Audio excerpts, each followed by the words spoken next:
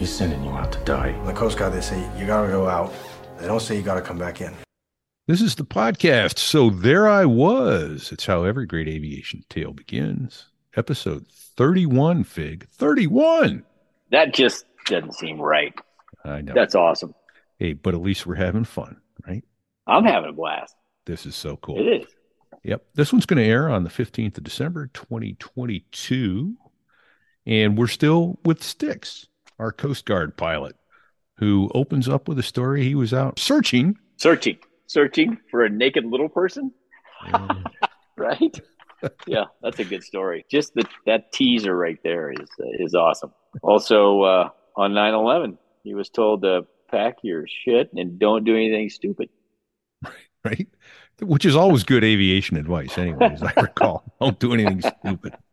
Yeah. What was another story Well, the terrifying one was we find out halfway through the story, it was at night. They're 100 miles out to sea at night, and it's they tried to kill a rescue swimmer.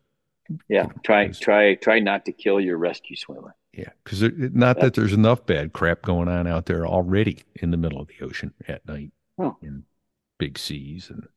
No, at 100 miles down low in a helicopter, that's just terrifying. Just talking about it's terrifying. It is. And the thing is, they did it over and over and over again. He has 74 search and rescue missions in his logbook. So God bless him. God bless all the Coast Guard pilots and rescue swimmers and air crew that go out there, usually in crappy weather, because that's when things really go bad, right? Yeah. Oh, yeah. It never happens when it's sunny and 75 with calm seas. No. Yeah. And that's a no-kidder. God bless them all. That's amazing. So sit back, relax, get your finger ready to press the float switch if you need to, and enjoy the show. Episode 31 coming your way now. 31. This here is a true story about crossing the pond at night in the world's smallest cockpit, on the tanker, through the weather. Oh, and to the tanker crew who did that, thanks a lot. We really appreciated that. I'm just kidding. No, I'm not.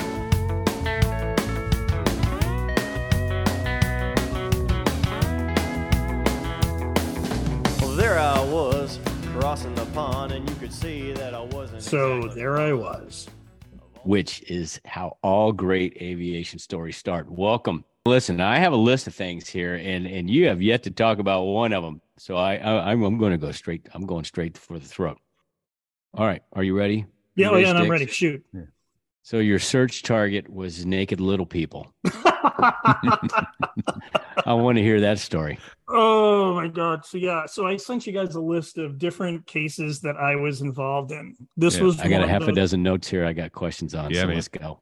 Oh my God. Your search target was a naked little person. Naked little person. Yes. So I am launching it. This is actually one of my last SAR cases before I left the Coast Guard. So we where were you? Yeah, it's just going to tell you. We were based out of Atlantic City, New Jersey, and it's a first light search. So we get notified of this case that's coming at us at God, I don't know. It must have been 4:00 in the morning or so. So we're launching out at 5:30, and what was so we don't necessarily know exactly what all the details. So we get down, and there's the way that the rescues are coordinated. There's a rescue coordination center called an RCC, and this RCC has all the information.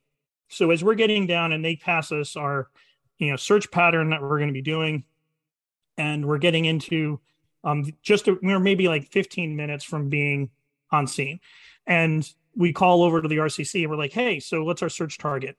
And they come back, well, we're looking for a PIW. Okay, do you have any more specifics on that? Yeah, you're looking for a naked little person. So PIW is person in the water. I'm sorry, yeah, I got to correct. So person in the water. Okay. So in effect, really, in a nutshell, you're looking for a basketball in the water. Right. That's about how big basketball is probably easier to spot. It's going to be more flotatious and orange. And so anyways, so the word that's passed to us is you're looking for a naked little person. And we're like, what? And so I asked for, and like, okay, can you give us more information?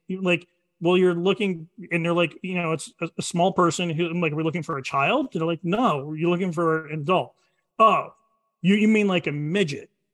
And the rescue coordination. That's not the politically correct term. Exactly. Comes up, sir. I think the more appropriate term is going to be little person. I'm like, okay, all right. I'm so like, well, no, there's one, but one's okay. Hang on, I got to stop. I'm sorry. There's a difference. There's midget and there's dwarfs, which are both considered little people. Are they not medical terms? I could be wrong. They would be. I'm in a helicopter at 500 feet. Yeah, well, okay, there we go. Let's get to the important part here. Can you tell the difference at this point? What am I going to do? Put back. You're looking for a head in the water. Nope. I'm going to put back the person that's fully clothed in regular sized. Yeah. Right? Nope. Exactly. You're too big. You're going back. You're not the one I'm looking for. Kick him out of the chopper there, rescue swimmer. Nope. Exactly. Wrong one. Throw him in. Yeah. That was okay. So that's really the story there. And then what transpired from that was, because this was probably like a 2.5 hour sortie, and sortie meaning mission, in case anybody's curious on that. Okay. So 2.5 hour sortie, and for the entire 2.5 hours that we're flying this mission, there was nothing but nonstop, puns, jokes being made. Nope. Can't even see that coming. Didn't happen. Nope. Never saw that one. Yeah, that was nutty. Did you find a naked? No. This is one of the cases where I didn't bring somebody back. Okay, not even a slightly larger person that was not a slightly larger person. All we found was a whole lot of blue water. So duty on 9/11. How much time you got for that one? As I was trying to reflect back a little bit back on my Coast Guard career, and actually what I've also done in the medical side of things, I've discovered I think I have a black cloud that has not left me. I was actually part of the response for both 9/11 and American Airlines Flight 587 that went in over Long Island. Yeah, which was like October. It was actually November. I was in London that night. Pretty close. It was pretty close, right? Yeah, it was right after 9/11. Everyone thought it was another terrorist attack. Yeah, exactly. And what it was that I believe the second pilot reversed the pedals. He snapped the vertical tail off. And ironically, one of my instructors from Kings Point was on board that flight. Really? Yeah. Oh, geez. On 9/11, I was off going duty. And I remember sitting at my desk. At the time, I was the public affairs officer. Off-going duty. What was a normal duty day for you? So in a lot of ways, it's like sort of standing duty at a fire station. It's typically 24-hour duty shift.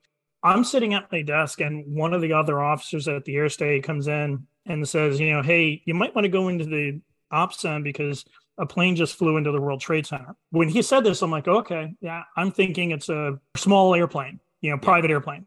First thing I thought when I got the phone call, I thought some guy in a Cessna was in the clouds, flew into a building. That's what I thought. Right. Yeah, absolutely.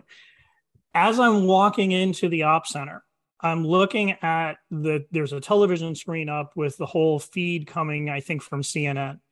And there's already one tower burning. And all of a sudden, you see a second plane fly into the second tower. We saw the same thing at the same time, bro. And my brain thought, oh, I'm just watching a replay of the first thing. Yep. Right. I realized at that moment, after I'm looking at both towers burning, that holy crap, that's a whole separate event. Yep. Yeah. Shit just got real. And then we got word from the tower that there were two planes at that point that were also Nordo. In other words, they're no longer communicating. ETC is no longer communicating. Nordo, no radio. Yep. And that they weren't that far from our area. So where I was based out of on my first and my only duty rotation as a Coast Guard pilot was actually at Air Station Atlantic City, New Jersey. Our AOR, our area of responsibility, covers from basically the Connecticut shore south down to the Delmarva Peninsula and includes Washington, D.C., Philly, and New York. That's a big area, bro. Everything went down in our backyard. Yep. I remember at that point, there's two planes that are now no longer communicating. We hear one had crashed into the Pentagon. The next one crashes into a field in Shanksville, Pennsylvania. Right. Our CO, I think, did a really good job. It would have been very easy to start sort of letting panic set in. And, he called an all hands meeting. We get, everybody's down on the hangar deck. And he's like, listen, here's what I'm going to tell you to do. Make some phone calls to your family. Let them know that you're okay. Let them know that we're going to be holding on to you for a while. Get your stuff squared away because we don't know what's coming next. And we don't know what you're going to be asked to do next. But in the meantime, just make sure that everything's ready and don't do anything stupid. Don't do anything stupid. Right. And, and that really kind of what it boiled down to. There was some discussion among some of the more senior pilots. Could we hoist people off of the towers? And the answer to that is no. There is no way that you could safely do that. You don't know, if there's people even there. You don't know what's coming next. So there are so many different variables to consider. And it was definitely something that was considered. John, let me break in and ask why, because obviously there were people up on the roof of those towers and they all expected to be picked up by helicopters soon. Why couldn't you pick people up from up there? There's a number of different reasons why. Number one, we didn't know that at that point that the towers were going to collapse, right. But we didn't know. I don't think that had crossed anyone's mind until the first one went down. Right. We were kind of concerned. There's just too many variables. Also, the winds aloft at that high are really difficult to contend with, and you're hovering out of ground effect. So a helicopter has a lot more power to work with when you're hovering in ground effect. Mm-hmm. Define ground effect. Ground effect is within one rotor diameter of the ground. So for Tupper Wolf, which is the H-65, which is what I flew, that's 39 feet. So we're somewhere around 40 feet within the ground. You're in a much better, more efficient regime. There's a better cushion of air underneath you, would you say? Exactly. And it's probably not that different than the Harrier. What happens is air coming down out of the rotor disc is hitting the ground. It's being pushed off to the side. It's displaced. And you've got clean air constantly coming back into the rotor disc. As you hover further out of ground effect, you're recirculating air back around.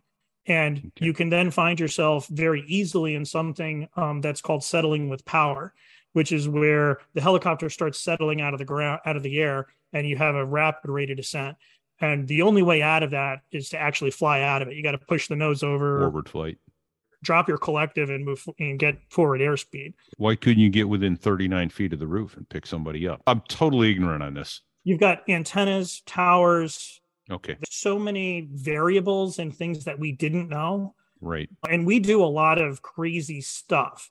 Yeah. In terms of hoists, and I'm assuming there were no helipads up there on top of those two towers. No, there's no helipads up there. I've flown over New York City a number of times, and the winds aloft in that area pretty rough. Probably one big burble. Although that morning was pretty kind. It was a beautiful September morning. Things looked pretty kind. It was. Just to set the record straight, Harrier hovering in a Harrier. It has no aerodynamic. There's anything you said about the hovering and ground effect. That's all. That's no. Okay. Yeah. So I don't know a thing about that. It's okay. It's cool. It's an awesome aircraft. Oh, it's magic. But let's get back to your story. Yeah. So you're stuck. You're told don't do anything stupid. Get your stuff in order, and we don't know how long we're going to keep you. Right. We'll be done with you when we're done with you. Here's what I'll tell you. What was unique for me on September 11th was everything that transpired after that. So I actually flew over Ground Zero a couple of different days. I've actually got pictures shot from the aircraft. One of the more interesting missions that I got tasked with. So I actually flew over Ground Zero on September 12th. I think it was the 14th or the 15th. I flew some air marshals down to Ronald Reagan Airport to go basically meet with the president. When I went back and I looked at the month of September for 2001, I actually logged 22 flight hours, which I hadn't thought much about. But if you asked any other pilots how many people actually logged hours in September of 2001, the answer was probably something close to zero. Much closer to zero than that. Yeah. Wow. And here's the other interesting thing about that. So you flew over Ground Zero, you flew air marshals down to Reagan Airport to meet with the president. Yep. Yet you're not trusted to bring nail clippers on your damn American Airlines flight to Dallas next week. No, I'm not. No. Okay. No, and I can't bring more than 4 ounces of shampoo. That's right. No. Well, you have a beautiful head of hair, by the way. Yeah. I just want to say you probably need that shampoo. So 9/12, you're flying, you're logging. Yeah, I flew a lot in September and a lot thereafter. But here was one of the funnier stories that happened out of that. We get requested by the air marshals who happen to be co-located with us at Air Station Atlantic City. Yeah. And they say, hey, we want you to fly us down to Reagan so that we can go meet with George Bush. So we call up to ATC to file a flight plan. And the first question that we get is, what's your Scantana priority code? Scantana. Yeah. That's something you can you actually look look up. this one up. I know, right? And so I'm like, what the F is this? So I kind of tried to balderdash my way through it. It's in the FIH. And I said, priority 3. And then there's just the click. And they hang up. So we make a phone call. I meant 1, damn it, 1. So we call down to headquarters and we talk to the chief of aviation and we say, like, what the hell is this Scantana thing? All of a sudden you hear in the back on this conference call, this one little ensign in the back of the room go, oh, wait, I know what the answer to that is. And then you hear him quite literally dash out of the room and then runs back and he pulls out this booklet that was written during World War II. And it's all about like how the military will take over the airspace over the United States in a time of war. So we get our Scantana priority code, now call FAA back. I get my clearance to go fly down to DC. And I got a flight clearance like I will never, ever get in my life again. Right, because there's nobody else flying. Nobody else is flying. So the tower calls up and goes, sure, you're clear to land wherever you want. Would you like, and then this is the tower controller reminding, would you like us to call for a rental car for you? Would you like fuel services? Wait, did you say this was at Reagan? Yes. Wait. Ronald Reagan, this is a Class B, super busy airport. Yeah, one of the busiest airports. Yeah, I'm familiar. I go in there all the time.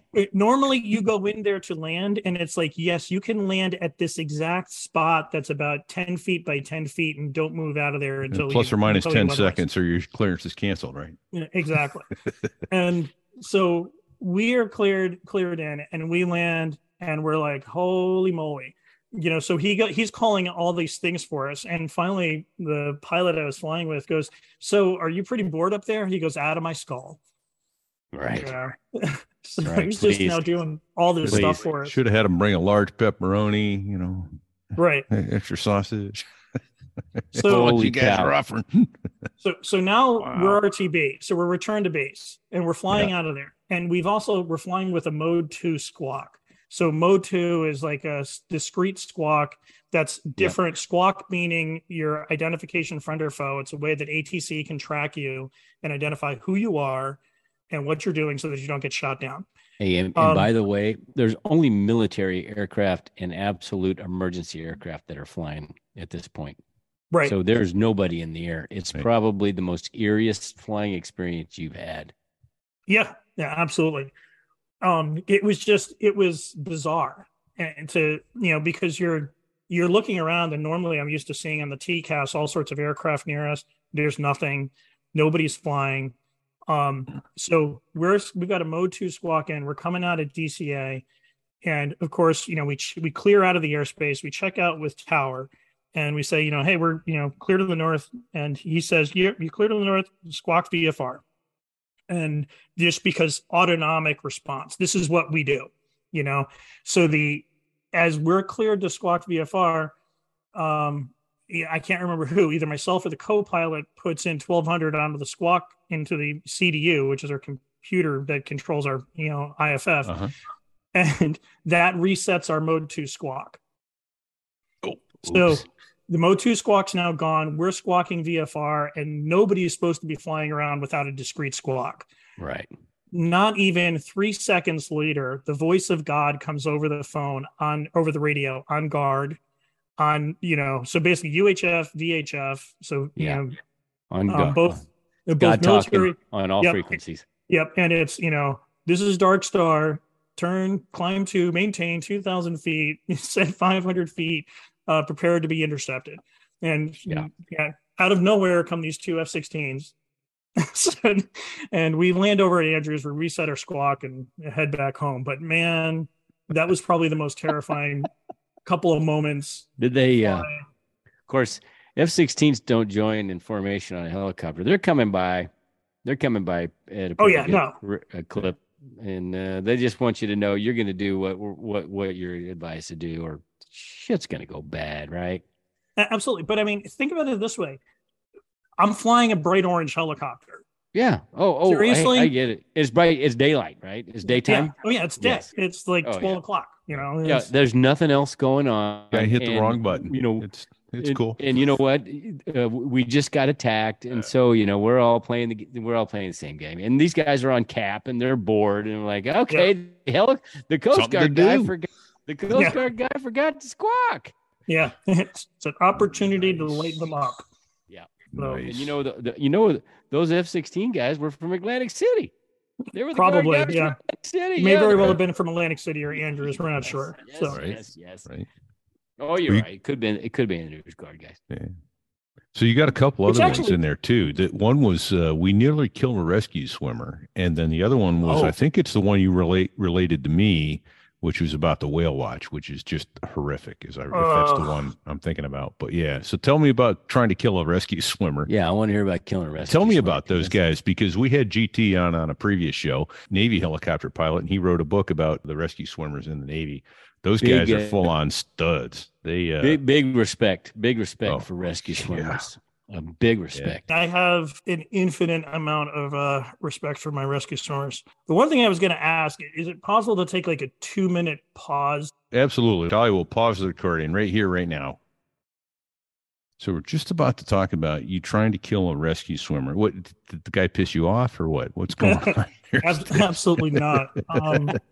So we get launched off for a case, and this is probably one of the more typical cases that we do. So we're going about 100 miles offshore.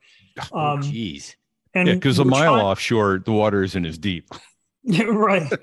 And I should bring back, we should have started this whole show off with, I'll tell you a couple of Coast Guard jokes. So we're going 100 miles offshore. So there's 2 helicopters going at Air Station Atlantic City. It's a long story, but we consolidated Air Station Brooklyn and Air Station Cape May. So there's 2 B-0 aircraft. B-0 meaning ready aircraft. So that's an aircraft that's got a 30-minute launch window.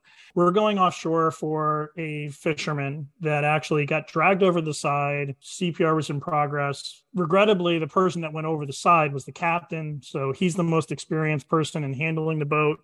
Oops. We are flying cover, and we're watching one of our other helicopters go in to try and pluck this guy off the boat. And they get over the boat, and I'm sitting on my NVGs and I'm watching all of this transpire. And I think what was happening. You failed to mention this was at night. Thank you. 100 miles over the water at night in a helicopter. Jeez, come on, Sticks. I'm telling you, that shit's dangerous. A little bit, but yeah. So, and it's because this just sort of goes into, this is just what we do. Yeah, this is another Tuesday. Okay. Well, that just upped my stress level right there. Yeah. It's overcast. Comfortable. From what I recall, it was overcast, probably about 30 to 40 knots. Sea states 12 to 15, maybe 20. The platform we're hoisting from is, I'm going to take a gander, say probably about 30 or 40 feet in length. So not very big. So they're all over the map. So it's pitching and rolling like you read about in 12-foot seas. So they're trying to put their swimmer on. And the game plan was they were going to put their swimmer down. We were going to put our litter, come in, put our litter down. That swimmer was then going to load the patient into the litter. We would hoist the litter, and then we would medevac the patient with the second crew coming back in to pick up the first swimmer. Okay, the litter being the stretcher in which the patient is strapped. It's like a stretcher. So to understand full Coast Guard crew is 2 pilots, a flight mechanic who's the person that's directing my hoist, and then the rescue swimmer. And the rescue swimmer is sort of our EMT as well. A good portion of what we do is also medevac missions. I have one more logistical question, bro. Sure. So the first crew was going to drop the swimmer, but they were going to put him on the ship, correct? On the boat, right. Okay, go. So in the process of trying to get the swimmer down, the person who is at the helm should be trying to maintain a heading where the winds are now coming about 30 degrees off the port bow. That allows the helicopter to come in and keep a nose into the wind and maintain some degree of visual contact with the water, at least the boat, and then we usually drop the swimmer down on the port quarter of the boat. But what happened is this person who's driving the boat kept steering, looking over his left shoulder, and you got that connection between your chin and your hand, and he kept staring straight into the waves. He kept steering to the left, and of course that also put him more into the waves. Long story short, as they're trying to put the swimmer down, they got out of position. The swimmer gets down. The cable gets wrapped around the mast of the boat. No. And as that happens, all of a sudden the helicopter is starting to move forward and over the boat. They're now lost contact with the boat. So immediately they start now trying to back up and come back to the left so they can get the visual of the boat again. So you're in a second bird watching this, right? Right. Yeah, okay. I'm watching. Are you able to give any guidance to the pilot flying this thing? No. Okay. I mean, stay out of it. Your best bet is just to sort of watch. I have to ask another logistical question. I'm sorry to interrupt, bro. This is kind of important to the story, though. I know. Pilot in command, the guy that's actually flying the aircraft, is he in the left or the right seat? So this is different. This is a difference between fixed wing and rotary wing aircraft. Right seat is the pilot in command, typically. So your aircraft commander is usually on the right seat, or at a minimum, the person who's doing the hoist is in the right seat, and the person that's the safety pilot or the backup pilot, it's on the left. Okay. Because the hoist and everything is set up on the right side of the aircraft. And that's why that's set up that way. Okay. So long story short, this swimmer ends up down on the boat. The cable's wrapped around the mast.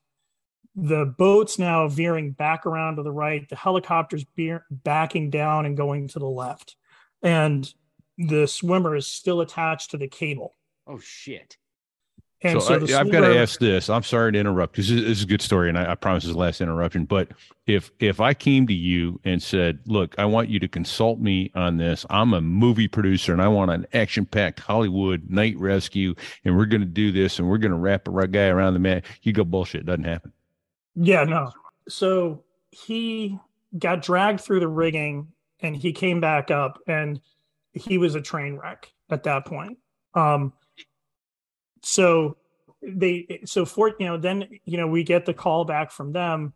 We're actually en route to the trauma center with our swimmer who's severely injured. And now it's up to us to complete the hoist. So we do end up getting the person off the boat.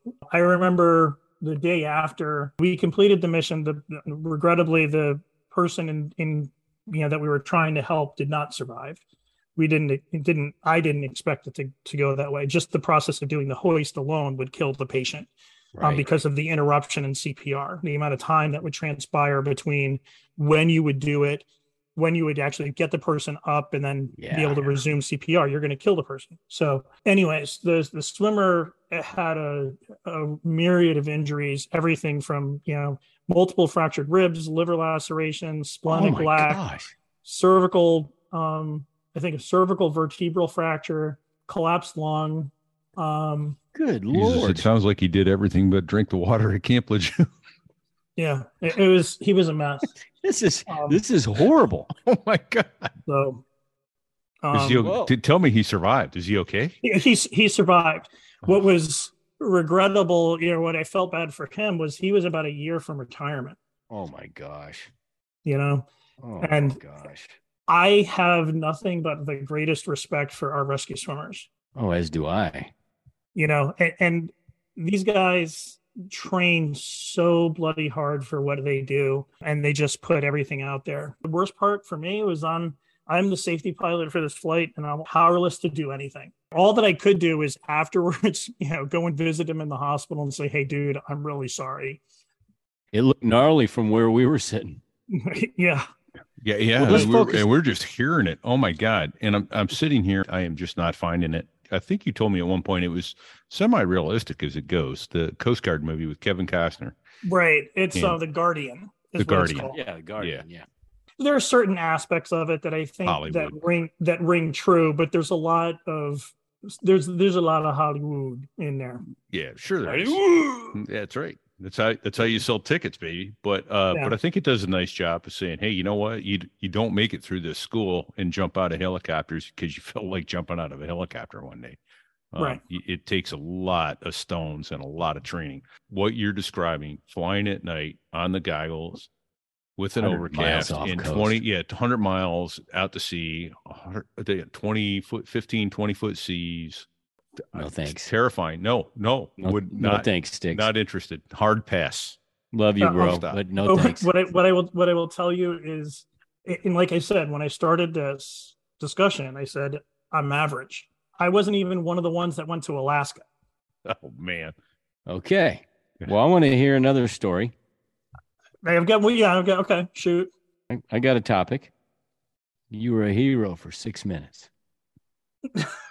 Oh, I'm trying to remember which one was that. So jet pilots look alike. Oh, yes. You racist. So there's actually even hoist cam footage to back this up. I think I just passed my first pilot check, and there's a whole discussion there to be had on what the progression is of a Coast Guard pilot. But what I will point out, and it's kind of an interesting fact, is so from the time that I come out of my T course, which is comparative to what you do in the RAG. So when you come out of the RAG and then you go to the fleet, I came out of the T course, I fly back home to Atlantic City. 3 days later, I've got my first duty. I'm on my first rotation as a duty standing pilot. Nice. I flew my first SAR case within 7 days of finishing my T course. That's feet right in the fire right there, buddy. Right now. Yeah.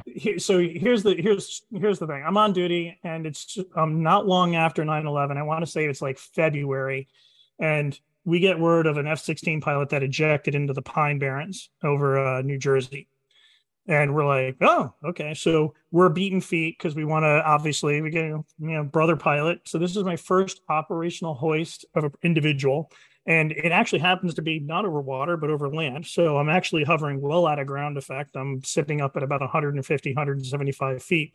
We actually managed to, get in onto the pilot relatively quickly. Great hoist cam footage of this. Can I stop you just for a second? Sure. That's high. And Repeat and I have a little bit of hover experience. And when you're that high and you're over trees, you really... It's you have no reference. So right. So how's that work how do you do that? You just a lot of practice, and a lot of it is, you're going to have to move. You develop a scan and you move that scan around. And by scan, I mean, I'm looking outside at the aircraft attitude. I'm looking at my altitude. I'm picking a reference somewhere near close that gives me an idea if I'm moving forward or backwards or left or right. There's actually hoist cam footage where we're getting ready to deploy the swimmer, and the swimmer knows I'm the FNG, and he comes up on ICS. So we're getting ready. Guy. Yeah, we have checklists that we follow. So we have rescue checklist part 1 that's already being completed. I call for rescue checklist part 2, which is direct deployment of the rescue swimmer, and then the flight mech comes up and goes, "Hey, Mr. Hall, Coast Guard doesn't use sticks or use call signs tactically all the time, but you do get nicknames, and that's how we ended up with sticks." Long story or short story there, but I'll go back to that later. Great nickname. So he comes up and he goes, "Hey, Mr. Hall," he goes, "The swimmer wants to ask you something." And the swimmer comes up and goes, "I just want you to realize there's a lot of trees here, and if you don't put me down right, you're going to drag me through all those trees." And so I actually have the hoist cam footage with that whole interaction between me and the swimmer. Which is kind of ironic because you're dropping him in the trees. Yeah, exactly. And he's a swimmer. But I can understand his concern.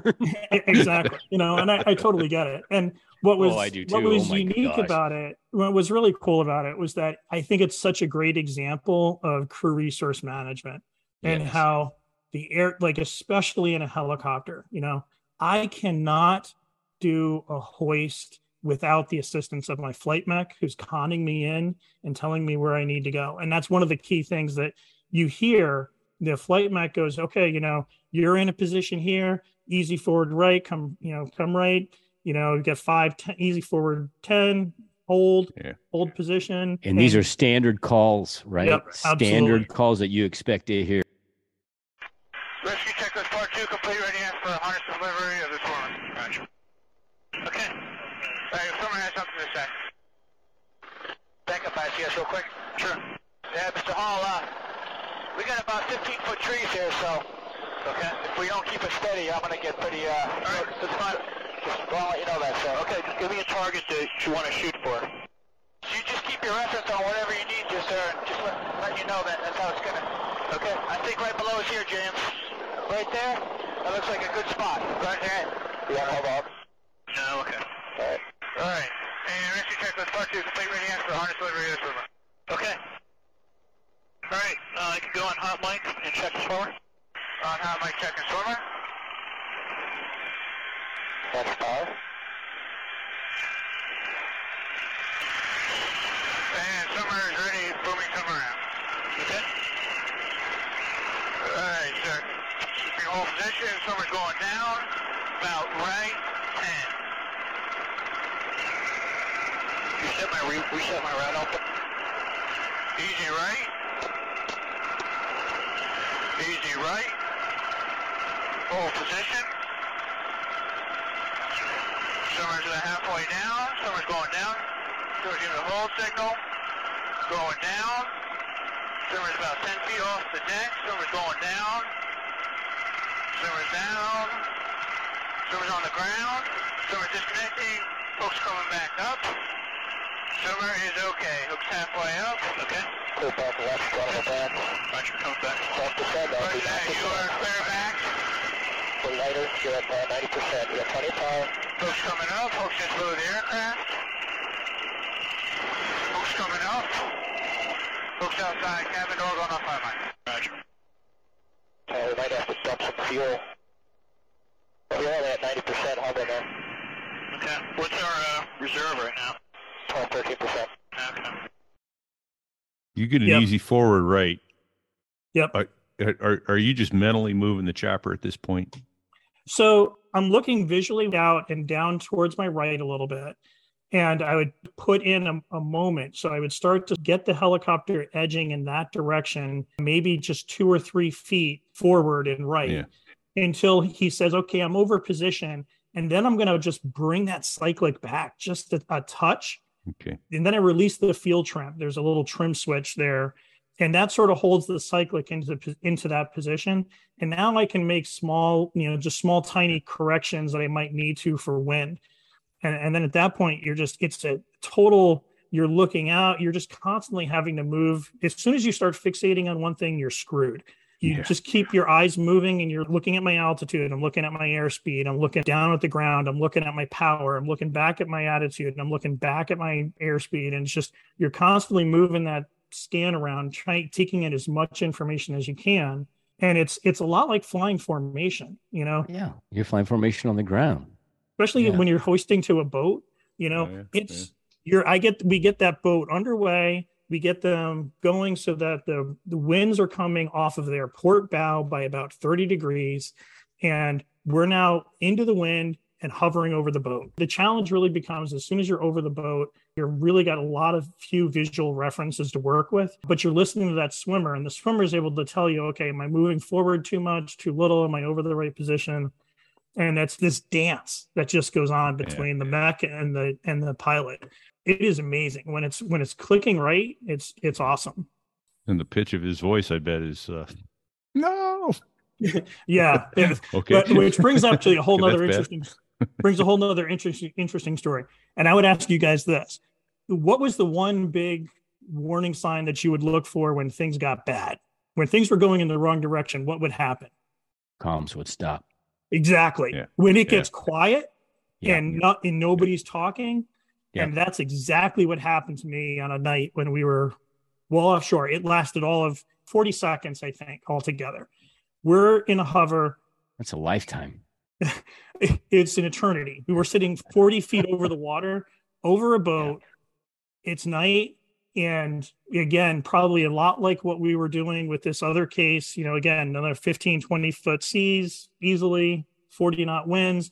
All of a sudden things get really quiet. I look up and I look at the cockpit and all of a sudden the nose is climbing upwards and we're climbing up through 25, 30 degrees nose up. the right wing is rolling to the right. And now we're slowly coming towards maybe, 25, 30 degrees right wing down. And I look out the right window. I'm on the left side on this case. And I look out and all I see is water. And then I look out, and this is with night vision goggles, and I look up and I don't see anything out the left side of the plane. And then I look at the radar altimeter, and the radar altimeter is descending through 25 feet. No. And we're backing down. I'm like, holy shit. So I bring my hand back behind the cyclic and also then sort of positioned it a little bit to the left. I thought about, do I really want to come? I didn't want to come on the controls, but I thought if I just sort of position my hand so I don't back down anymore, that it might mitigate it. And we slide back around. We're now off position from the boat. We're now sitting off the starboard quarter of the boat. And we make the corrections and we come back, and now everything's stable again. And you were not pilot in command? You said you were in the left seat? I was in the left seat. Okay. I'm just trying to make sure that we don't end up in the water. That's my primary job. You're the safety pilot on this one. Exactly. Then the boat captain comes up and he goes, Coast Guard helicopter, are you guys okay? And we're like, yeah, we're fine. We're just checking on to see if there's a different hover position that might work. Yeah, we're cool. All good, buddy. Oh, ship shape. We were just giving you an air show before we rescued you. Holy shit. That honestly, so you guys always ask the question, is there ever a moment when you would reach for the ejection handle? Well, obviously in a helicopter, we don't have an ejection handle, but we have a float switch. Yeah. We have a float switch. And my right finger, my left hand was behind the cyclic trying to keep it from moving any further aft or right. And my finger was sitting over the float switch. Tell me what float switch does. So the float, we have floats that are mounted onto the helicopter. And if you're going into the water, you're going to punch the float switch. And that's going to inflate these airbags that are going to allow you, sorry, I hit my mic. That's going to allow you to inflate these airbags that are keep you from going in the water or sinking before you can get out. Okay. Yeah, because when helicopters hit the water, they flip upside down because that's where the weight is, and they sink into the water. Yeah, and not only that, depending upon which direction they roll, has a great indicator on how much you're going to survive, how likely you are to survive. Because as the rotor disc is turning, you're realizing if you're sitting in the cockpit, and if that rotor disc is rotating counterclockwise, and if you roll to the left, that rotor disc or the main transmission or the gearbox is going to flip out or roll behind you. And if you roll to the right, that gearbox is going forward and tearing through the cockpit and killing you and the gearbox are about to meet each other and become very close friends. Exactly. Boy, for the last time. Oh, jeez. So left is good, right is bad. Right. But if you're in a Eurocopter. Yeah. If you're in an American helicopter, you want to go to the right. Because the Eurocopter, if you fly Eurocopter, you're sometimes referred to as having goofy foot, meaning that you're dealing with the counter torque in the other direction. So, yeah. Which is a whole nother thing with the H-65 that was really unique. Was that the Eurocopter? Yes, it's the Dolphin. Dolphin. Okay, Dolphin. Okay, got it. Because I saw those all the time. Yeah, go ahead. I will tell you right now, initially when I went in and I wanted to fly 60s, after I started flying the 65, it was fantastic. I wouldn't have traded it for the world. It was the smartest helicopter out there. But we had engines on there that were the LTS 101s. And the LTS 101 is well underpowered for what the aircraft was originally designed for. In fact, ultimately, fast forward, we upgrade from the Alpha to the Charlie model with a Bravo in between, which was just an electronics upgrade. But the Charlie model put new engines on the aircraft. And this was after we had a governor failure on an H-65 out in the Med, where the pilot in command, who was an exceptional pilot, no questions asked, did a single engine landing to the boat at night. And his options were to either ditch the aircraft into the water, land on the beach of Syria, or do a single engine landing to the boat. So he sticks the landing to the boat, does a fantastic job. That's a whole nother topic in and of itself, just landing to the boat in a helicopter. We end up getting these new H-65Cs or the Charlie model. and it increased our shaft horsepower by 40%. Wow. So we went from being able to just barely, like if we rolled an engine back over the water at night, we were swimming. And if you got lucky, you might be able to scoop it out of the bottom. But, if generally speaking with the Charlie model, it totally changed it. We went from the LTS 101s to the Turbomeca Ariel 2C2 engines, which is just a huge difference. 40% increase in total shaft horsepower. You could do a vertical takeoff and be climbing through 1,200 feet per minute through 3,000 feet in no time. Wow. So, Wow. totally. But what was interesting That's is amazing. as an alpha model pilot, you got very good at power management. So you learned very quickly how do I, manage my power, what power I have, what I have to work with, and what are my options in terms of getting in or out of a situation. And you learn how to fly a power deficient aircraft.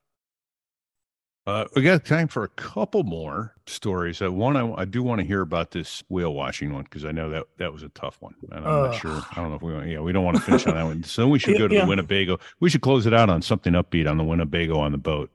I think the Winnebago on a boat's a good one to end it on. Is the whale watching one a tragic story? Yeah, it's not good. Because it's if, a boat. If it's the one I'm aware of, yeah. Yeah. Okay. There you go. All All right. right. So we'll come back to that on a future show when we have some more time to sit down and do it, because that one needs some justice. It really does. It doesn't have it has a good outcome because you guys came back, but it doesn't have a good outcome. The one thing I will say, and this holds true, I think, and this is where I think the Guardian sort of rings true a little bit. I remember more the ones that I didn't bring back than the ones that I did. Yeah. Although I have a letter from not a patient, but from an individual that I took out of the water and brought back. And they personally sent me a letter, and that's sitting in one of my exam rooms at my office. Oh, that's pretty awesome. Yeah.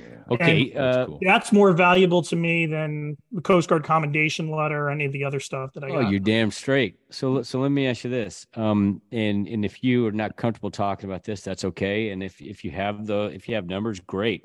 So how many years were you operational flying the Dolphin? Number one. And how many rescues did you have in those while you were operational? I flew a total of 6 years. When I went back and looked through my logbooks, I have 74 search and rescue cases. That's a lot. I was credited. It sounds like a lot. More than you and me put together, Fig. I was credited with 8 lives saved, and I want to say somewhere between 18 to 20 lives assisted, probably maybe more than that. Nice. That's awesome. And I know the ones that bother you that you didn't bring back, I've got to say, you brought back your crew in one piece, and you had an obligation to them as well. Right. There's the old saying about the Coast Guard, you got to go, but you don't got to come back. And yeah, I don't think that's entirely true, right? You got to bring your crew back. You have an obligation to your crew to bring them back in one piece. And, you're going to do everything within your power to bring out someone who's in distress. But if you can't, you can't. The crew has to come back. And the problem is if we don't bring if I go and put myself and my crew into the water, I'm now going to be tying up additional resources to come rescue me. Bingo. And those are resources that aren't available to rescue those who are in need. Oh, absolutely. All right. And, that's where the message of the discretion is the better part of valor comes about. Yeah. But let's talk about the Winnebago. What's this about a Winnebago on a boat? So there I was. And it's the Miss America pageant. And we're tasked with flying the Homeland Security mission for, protecting the coast of Atlantic City, New Jersey. The mission assignment, report anything that's abnormal off the shore of New Jersey. So, we're out on NVGs. I'm looking around, and there's this boat that is quite literally making its way up the coast of New Jersey, about ready to make the turn into Atlantic City Inlet. And I look down, and there's this bright glowing spot coming off of the boat, which sort of got my attention, which is like, that looks odd. So we drop down and we take a closer look at it. And on the first pass, I'm looking and I go, so the outline of the boat's really unique. It's got like a large platform. There's like a, almost what looks like a ramp on the front of it, totally out of the ordinary from anything that you would normally see off the coast of New Jersey on I think it was February. Right. And I'm like, what so now we're up at 1,500 feet. I'm like, what the heck is that? So now we make another pass and we drop down a little lower. As we're coming back down lower, I look at this vessel, and it's in World War II vintage Higgins boat. Yeah, Higgins boat, like what you landed on Omaha Beach, even. Exactly. Right? And so I'm looking at that, and then I'm looking in the middle of it. I'm looking, what the frig is that? And so as we, now we drop down one more pass, we're now down to like 300 feet. So coming over, and I look over, and it's a Winnebago. It's like a recreational vehicle sitting on a Higgins boat with 3 guys standing around a grill, grilling I don't know what. And so the grill was lit. It always lit. Oh yeah, no, totally. So you can see that in the NVGs, obviously. Yeah. Oh my gosh. Okay. So I'm like, and so now I'm like, okay, I tried going back to look and see if we had taken pictures of it, but it's probably just the stupidity of it all. But I am laughing my ass off. Now I've got the worst case of the giggles, and now everybody How do I else report this? That's and unusual. everybody else in the plane and the aircraft or the helicopter has a case of the giggles. And I'm trying to report this in to our group operations center. So I'm just like, I can't even get a word out straight. Finally, it's my rescue swimmer, I think, who finally has to call it in. And is like, yeah, no, the pilot's in hysterics, but there's a Winnebago on a Higgins boat making its way into New Jersey. So they actually launched the boat station to go out and do a boarding on it and figure out what the hell was going on. Good. It was like 4 or 5 guys just, I don't know, we're just out minding their own business, dude. Probably grilling bison or elephant we're steaks coming or into something. New Jersey. We're going to anchor up here. And it was guy night. We drove the Winnebago on my buddy's Higgins boat. We got steaks going. We got stogies. Scotch. Yeah. It's like, what do you mean Miss America pageant's going on? We don't know anything about that. I mean, the whole thing there is like, are you kidding me? It's like, how's this, that's a great and like the whole tasking of the mission was to report anything that's out of the ordinary. Well, that was definitely out of the ordinary. You don't see that every day, ever. No. Right. And it was a unique, certainly a unique Coast Guard experience. If you were one of those guys on that Higgins boat that night, reach out to us. I've We tried want to to hear what the find hell this. you were doing. I've done a Google search and tried to find, There you I've done Higgins boat, Winnebago, Higgins boat, Funny. How many people own those things? I mean, I don't know. There can't be that 7. many of them. Probably 7. Yeah. I'm sure. I know what I friggin' saw. And you could sit there and tell me, you were hallucinating. You don't know what you saw. Right. And, but no, I wasn't the only one. And I'd have to go back and look and see who my co-pilot was. But That's awesome. No, that's awesome. Now we want to hear from you if you were driving that Higgins boat that night. So, well, let me close it out here for this week then. But we have got to have you back and tell a couple. We've got some many more good stories I can tell. I know there's more stories. We We sucked up a lot of time with admin, and we want to get to the meat. But it was good admin. Right. Will you come back? People listening to this may apologize decide for to go that. to the But academy. the Kings Point story is a huge part of how I ended up the way that I am. So Yeah, That explains a lot. get to the academy. So the cool thing about it, and this is what I would say, and this is what sort of drove a lot of me, is so the motto for Kings Point is acta non verba, which is deeds, Action, not words. Yeah. These not words. Yeah. Beautiful. Well, that's awesome. Well, Sticks, thank you for your service. And I know I speak for dozens of people who are out there walking the planet today that would not so be doing had it not been for your actions out there on a dark night over the ocean on NVGs. 100 Nuts? miles. 100 miles. Yeah. What are you nuts? 12-foot seas, under an overcast, putting a wet rescue swimmer in the water, trying to put him on a... No, that's just crazy. You guys are a different breed. And Absolutely. I do, and I want to echo that. Thank you for your service. Hey, and let me ask you this. When you when you went into the Coast Guard, you were technically under the Department of Transportation. Correct. And then transferred eventually to the Department of Homeland Security, correct? Correct. Okay. Well, thank you for your service. You know what was funny? So as I mentioned, I now work in healthcare, but I had a patient on Veterans Day who sent to me. He goes, "Wow, you saw it because I had a couple of Coast Guard things up on my walls in my exam room." And he says, I wish the Coast Guard were in the service. That would, you guys should be recognized for that. And I was like, service, huh? I was like, man, it's like, how? Yeah, we should.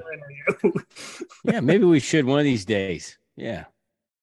But I'll leave you with a Coast Guard joke. So how many coasties does it take to have a burial at sea? Well, it's got to be at least 2. 6. 1 to throw the body over the side, and 5 to stomp the guy in the mud. That sounds like a Marine joke. Yeah. Well, I applied to get into the Marine Corps, but I kept passing the test, so they put me in the Coast Guard. Your IQ was too high, bro. Ow. I think we've been insulted, Fig. I'm not sure. I just insulted ourselves. The Marine Corps is not insulted by any. Right. I want to thank both of you for the podcast itself, for what you're doing, what you're adding to the aviation community in general, and what you're doing for recognition of our service aviators, because it's what they do and what they sacrifice is so much more than just strapping into an aircraft and doing this. Yeah, it's there's a lot to be said for what it is that we do, whether you're a Marine Corps pilot, whether you're a coastie or a Navy guy, and I think, unless I'm mistaken, I'm your first coastie, but I'm honored to be that individual. You are indeed, and we appreciate this that. Is history. I also have to give you so as I mentioned, how I ended up with the nickname Sticks, or the call sign Sticks rather. So I was as I mentioned, I was the public affairs officer of the PAO at the air station. I would frequently be on the phone and I would say like, "Hey, I'm John Hall." They would say, "You're John Paul." And I'd be like, "No, John Hall." And they'd be like, "No, John Paul." And I'd be like, "No, John Hall, HA double hockey sticks." And that got shortened to Sticks. So Sticks. It's perfect. That's how call signs are grown, bro. There are a lot worse call signs to have. Oh yeah, out there. There's Cans, which is the guy who runs out of gas before he gets to the air station and ends up with the nickname Gas Cans. It could be a lot worse. In addition to thanking you for your service, I want to point out to the folks that are listening and have seen our webpage. Sticks started listening a few shows in and then went back and quickly caught up. So I think he's listened to most of the shows, as evidenced by his reference to them during the show.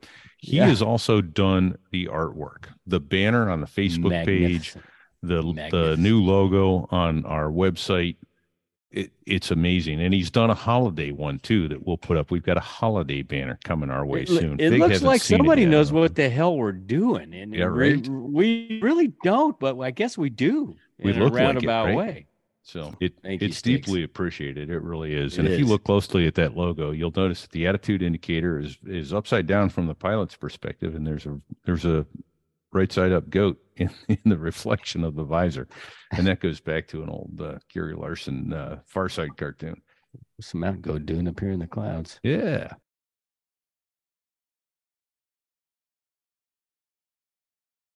Sticks, thank you so much for the time you spent with us today.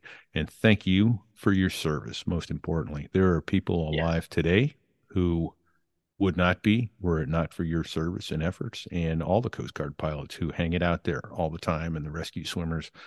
Thanks go out to all of them, and impressive people, and the world is a better place for them. So appreciate it. Well said, Repeat. We need something from you folks, our listeners. The one thing we need you to do is what you've been doing. Keep sharing the show with your friends, your family, anyone who you think may enjoy a good aviation tale. Yeah, share the show. Share the show. Right? Share it. Not that hard. Share it. Do it now. Share it. The other thing we need you to do is join Rumble, please. We are on Rumble at sothereiwas.us/Rumble. That'll take you to our page. And if you would subscribe there, we would highly appreciate it. You don't even have to go back and listen at any point in time in the future. But if you would subscribe, it would help us a lot, because once we get to 100 subscribers, we don't need to pay anymore to broadcast on Rumble. We've got over 100 followers on our Facebook page, so we would appreciate if some of those followers would go over and follow us on Rumble and make our ability to go live a whole lot easier. Join Rumble. Just subscribe on Rumble. It doesn't cost nothing. Just do it, man. Just do it. Right. Get after it. Right. So if Please, you heard terms on it. this show, which you didn't understand, I heard a bunch. Yeah, so did I. We have a glossary page. If you don't, every time those helicopter guys start talking, I learn new terms, man. cyclics and collectives. What was the term he used? He said there was a impending blade stall, or retreating blade stall. Retreating blade stall. Yeah, I think that was in the first episode with him. But yeah, that's that's terrifying. You go too fast It's forward, terrifying. Not enough airflow over the retreating blade. No, Bad stuff happened. So yeah. Let's see. We've got a new links page up on sothereiwas.us, but you have to be a member and logged in order to see the link for the links page, and that'll take you to our videos where we store those. And if you would like to subscribe to the show on a podcast app, the best one for us is the Apple Podcast one. Although, you know what? Listen, anywhere you can get us. You can get us on iHeart, on Spotify, on Stitcher, on Pandora, all over the place. Anywhere you find a podcast, you can find us. And we appreciate you going and subscribing. But if you get on Apple Podcasts, we'd really appreciate a 5-star rating. And if you would take the time to write us a review, we would appreciate it. We've had some amazing reviews. We are humbled by the nice things you said to us. Seriously. And we love the feedback. Anything we can do to improve, we want to know. So lastly, I would like to thank Dave Hamilton over at the Mac Geek Gab. He has been instrumental in getting us up and on the air and helping us bring these shows to you. And finally, who brings us our music every week, Fig? That's our friends, the Dos Gringos. They have an episode coming up, and they were so fun to interview, and their music is awesome. Gracias to the Dos Gringos. Much appreciated the music. Gracias, senors. There you go. Oh, I didn't mention Robbins Bird Brain Design. This is our sponsor. This is the 15th of December. Get your orders in by the 18th if you want your Christmas gifts to go out. Please do so. Get them in there. Yeah. Get them in there. Slate coasters, custom with your call sign, with your squadron logo, with your airplane and tail number and instruments, whatever. Your fraternity, sorority, something that shows you put effort and thought into getting a nice custom gift for somebody. RobbinsBirdBrainDesigns.com. In the meantime, stay safe and check 6. Now an F-16 is cramped enough, but it's even worse with all that stuff supposed to save your life. But we knew there was no way. 'Cause when you're going down the North Atlantic, man, it's over. Now about 4 hours into the flight, well, I got a little nervous 'cause it was still night. I'm on the wing of the tanker, man, and I gotta piss. So I started fucking with the jaws of death, and before I knew it, well, I was out of breath, pissed off for cursing and saying, to hell with this. Miriam's scared of the water. You know, we all get scared out there. I'm not afraid of the water, Bernie. It scares me at night, that's all. You can't see what's underneath. Just more water.